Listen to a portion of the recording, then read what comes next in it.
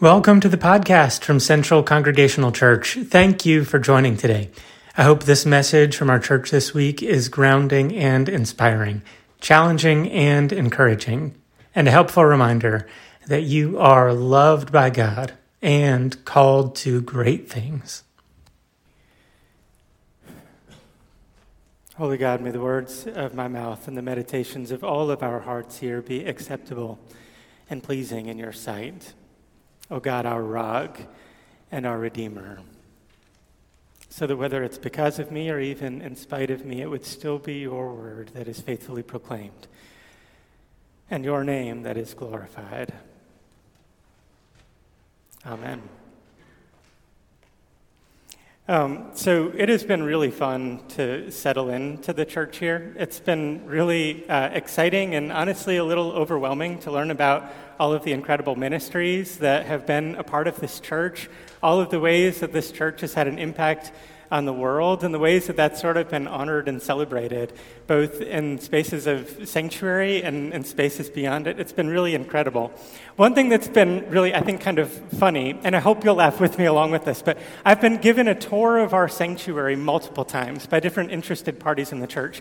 And what I found is two sort of norms that happen. When we walk in, there are two conversation topics that come up almost immediately. You might guess one.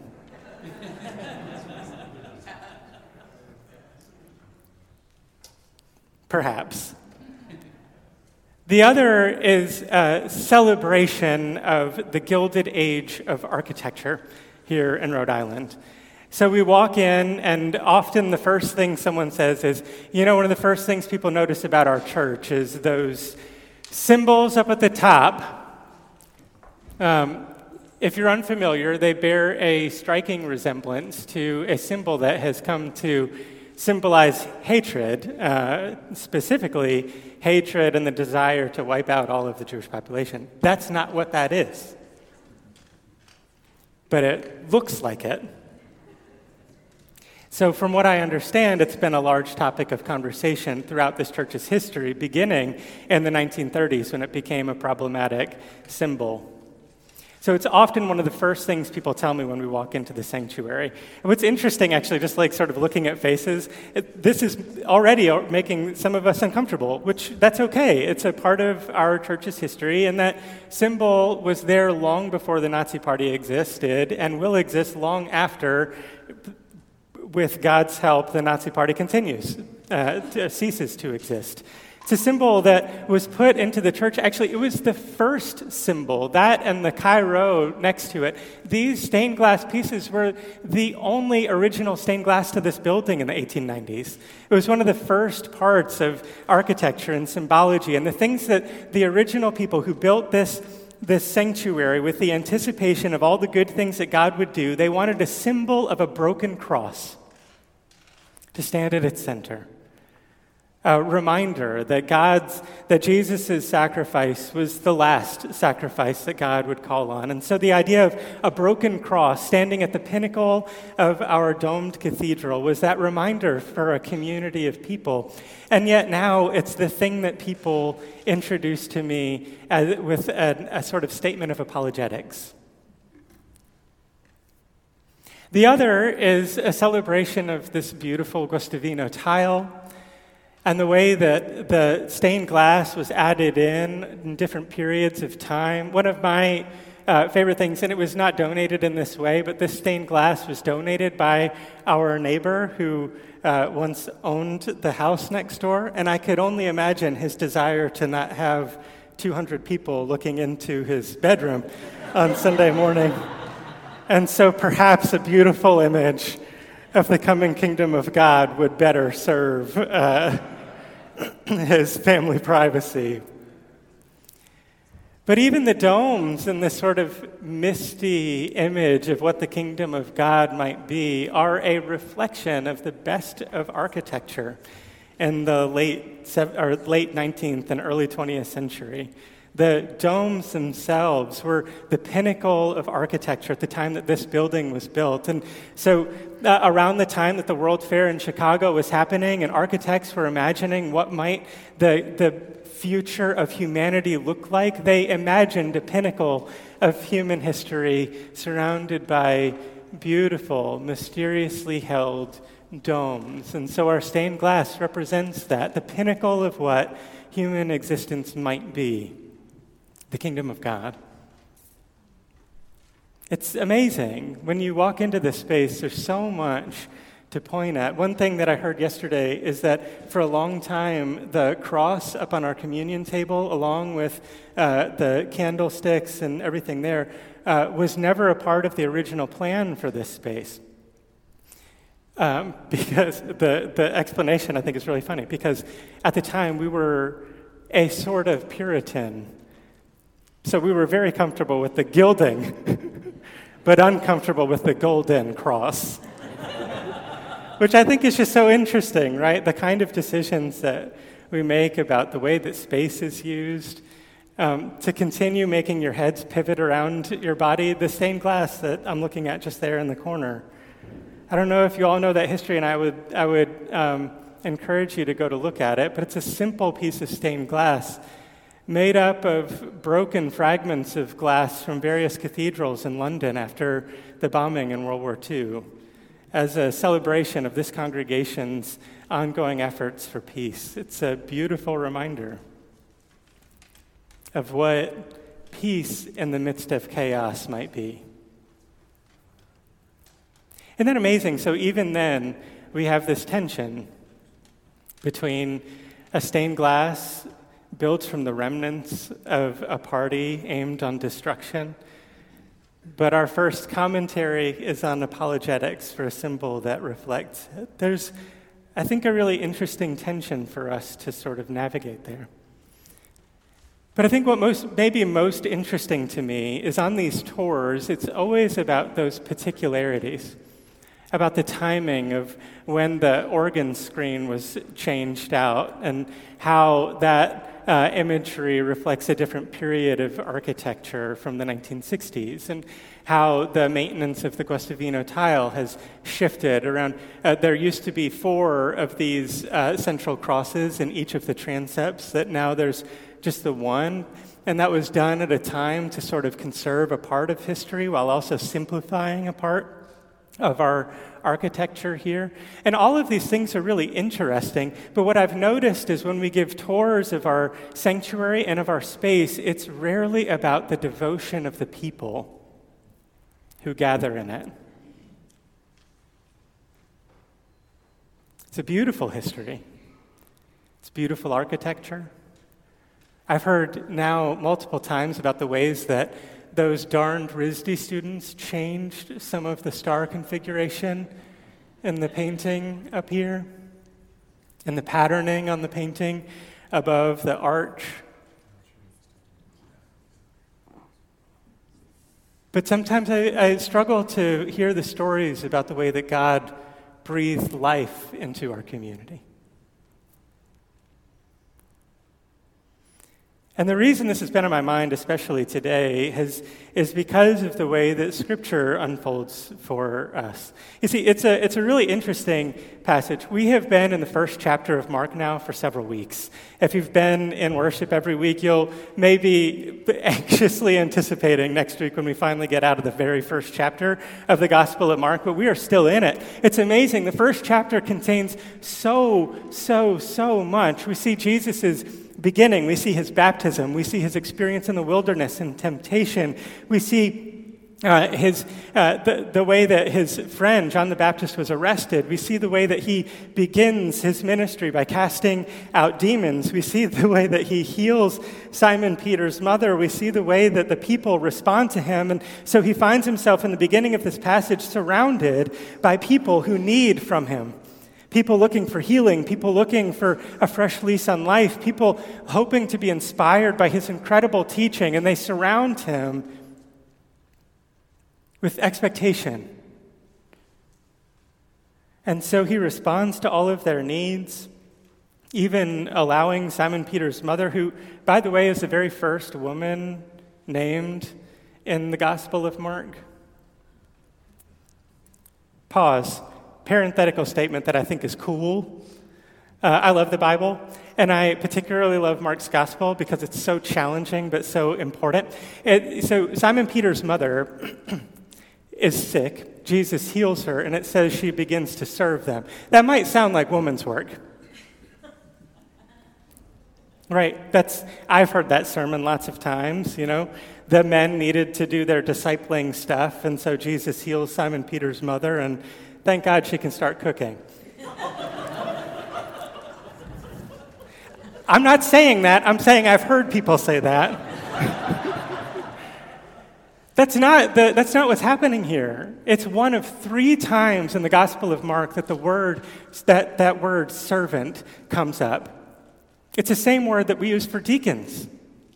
Those people who are elevated to a particular kind of leadership in the church that is dependent on a strong spiritual foundation, dependent on the well-being of others, dependent on putting the perspective of God above and beyond everything else. So if you're a deacon, that's a very high bar. But what Scripture describes is Simon Peter's mother becoming a deacon, a servant to the world.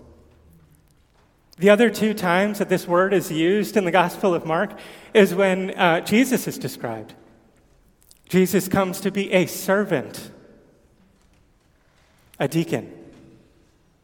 The pinnacle of a faithful life is that of one who takes on the servanthood to their surroundings. And so Simon Peter's mother actually becomes the first true disciple. Because with the 3rd time that we hear about this word deacon, it's describing the women who follow Jesus every step, serving in every way. Are you familiar with the way that the disciples, the guys, are described in the Gospel of Mark? They're real dumb. And they're real self-involved. And they're really focused on how much power they might be able to hold by sitting close to Jesus. That is the topic of their conversation. So when a deacon is described, a servant is described, it is exclusively used for Jesus and for the women. This is not about cooking a great meal for the disciples in a home. This is about Simon Peter's mother, a woman in the 1st century, becoming the beacon, the reference for all of us who hope to live as disciples and deacons following in Jesus' footsteps.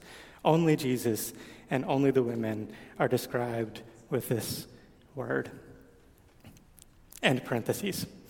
So, after Jesus heals Simon Peter's mother, and she begins her ministry with them, the community descends on him and he starts to heal, which is wonderful. That's exactly what he's been set out to do. So he heals, he casts out demons, he teaches, he does all of these things, and finally it comes to the late evening and the crowd disperses. And Jesus rises before dawn to go out to a quiet place, to pray, to meditate, to center himself, to remind himself what his true calling was, all of the things that each of us could probably take some more time to do. Jesus goes to this place, and Scripture tells us that Simon Peter tracks him down. Another translation says Simon Peter hunted Jesus down to say, the crowd has regathered. You need to go back. That sounds like affirmation to me. If I had crowds of people following after me, I would feel pretty darn good about myself. And my impulse would be to turn right back around. in order to center myself in the middle of a community of people who had devoted themselves to my capacity to heal, to teach, to grow, to be. And I think that happens in our church all the time. In fact, confessionally, in settling here, my prayer life actually has fluctuated some because I've been so preoccupied with trying to learn about our financial systems, learn about the needs of our children's ministry, learn about the needs of our ongoing programs, learning about how our small groups are set up and organized, learning about the ways that the gallery is structured, trying to get myself into some sort of headspace to have some talking points with David French because he would need to be entertained by my knowledge, right? That's just crazy, right? But it's a thing that happens, and so my mind becomes preoccupied with a whole bunch of things that feel really important. Preoccupied with a bunch of things that feel really affirming. Gathered in the work, learning about Guastavina tiling and where it exists in other places around the country and how that marks a particular moment in architectural history that was foundational for American architecture. Really interesting and good stuff, but does it help me to attune to the presence of God? Maybe. I think often in my life what I find is sometimes it's the best things. It's the good things. It's the places where I'm being affirmed most. It's the places where I'm most engaged that are often the things that distract me from the presence of God.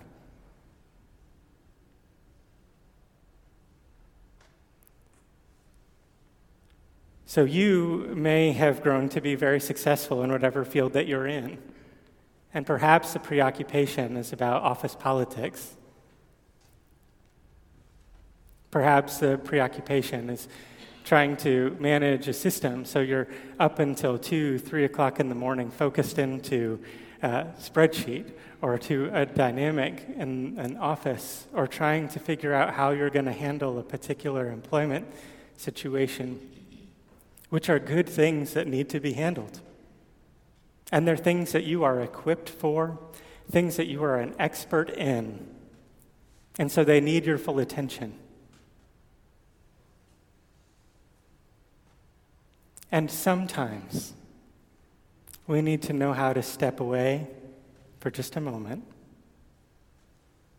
to center down into a quiet, distant place, like Jesus, stepping out into the wilderness, to center down into some greater depth than just my expertise, just my knowledge, just the things that I'm good at, to put my trust again in a bigger vision, God's vision.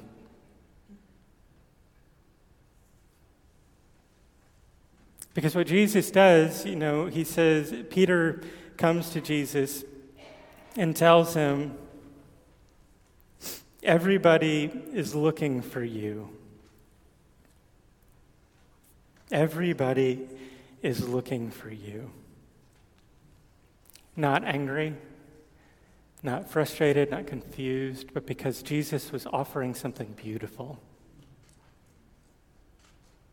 Everybody was looking for him because he was bringing new life. Which is why Jesus' response, I think, can be so instructive for us. Jesus replied, well, let us head in the other direction. Let us head in the other direction, to the nearby villages, so that I can preach there too. That is why I've come. And he traveled throughout Galilee, preaching in their synagogues and throwing out demons.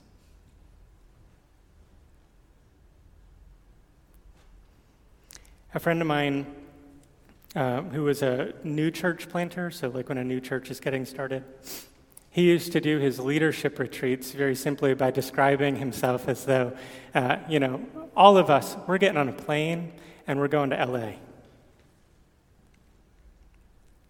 Can we all agree we're going to LA together? That'll be a lot of fun. There's lots of work to do in LA. But in order to get there, the flight out of Providence is not cost effective. So we need to get to LA. We need to do it with the resources we have. So we got to get the train up to Boston so that we can fly out to LA easily.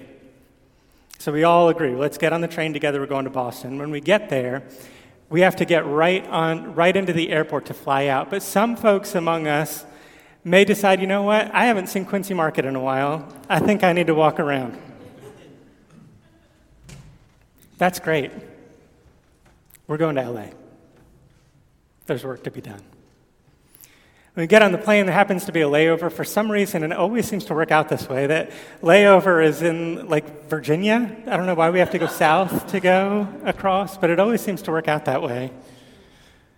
So you get down to Virginia, and someone's like, man, you know what? I kind of want to go hiking. Maybe we could go up to the Shenandoah Valley real quick and just spend some time in the woods. Great. That's not our vision. Do you see what I mean?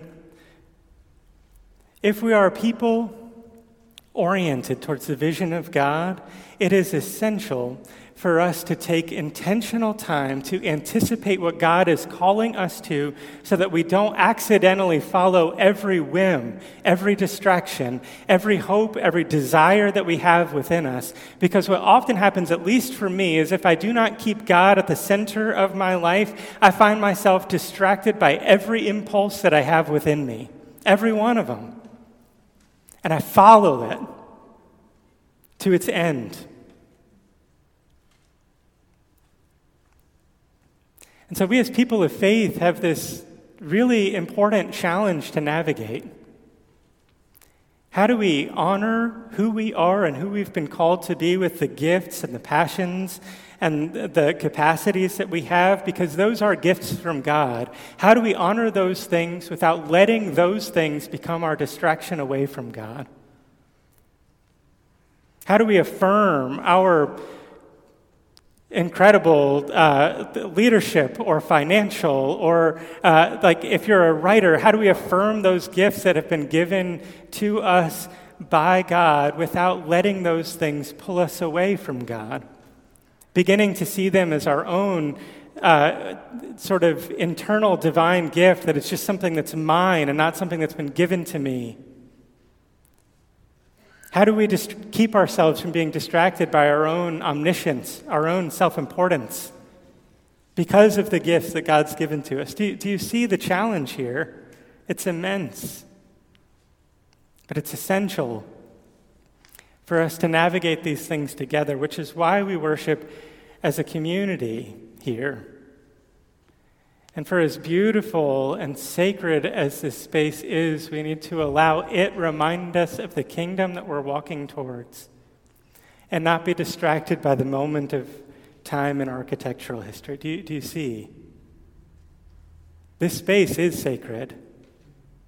And it is sacred in part because of the way that it's been crafted, but is far more sacred because of the people who gather here with the intention to focus on God's divinity, on God's presence in our lives. It shouldn't be the distraction, it should be the arrow, pointing towards the presence of God and not away from it. It's a challenge that we will consistently need to settle into, wrestle with, navigate. Because what Jesus teaches us is sometimes our greatest affirmations, our greatest gifts, can often be the things that distract us away from God.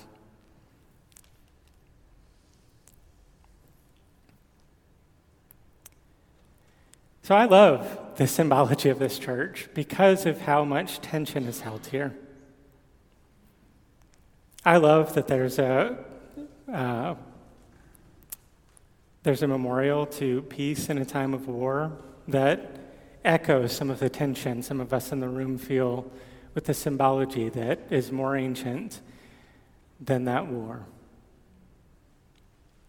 I love the way that these domed buildings that echo into the distance are a reminder of a particular moment in people's faith. I wonder what those domes would look like now if we put a new spin on it.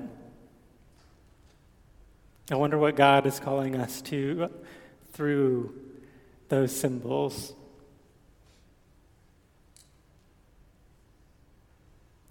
So these things can be a distraction or they can be the gift. And my prayer is that all of us would settle into it as a gift from God and not a distraction from it.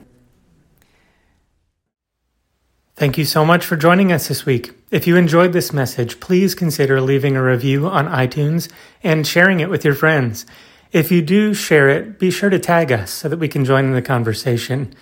If you would like to learn more about our church, you can visit us at centralchurch.us. We hope you have a great week, and we hope to see you back again next week.